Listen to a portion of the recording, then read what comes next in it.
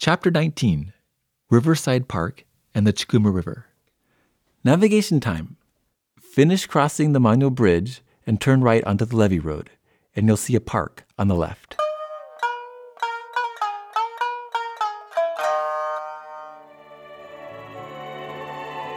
Welcome to Spot 19. This is a little park along the side of the Chikuma River. The song in the background is actually called Chikuma River by a famous Japanese singer named Itsuki Hiroshi.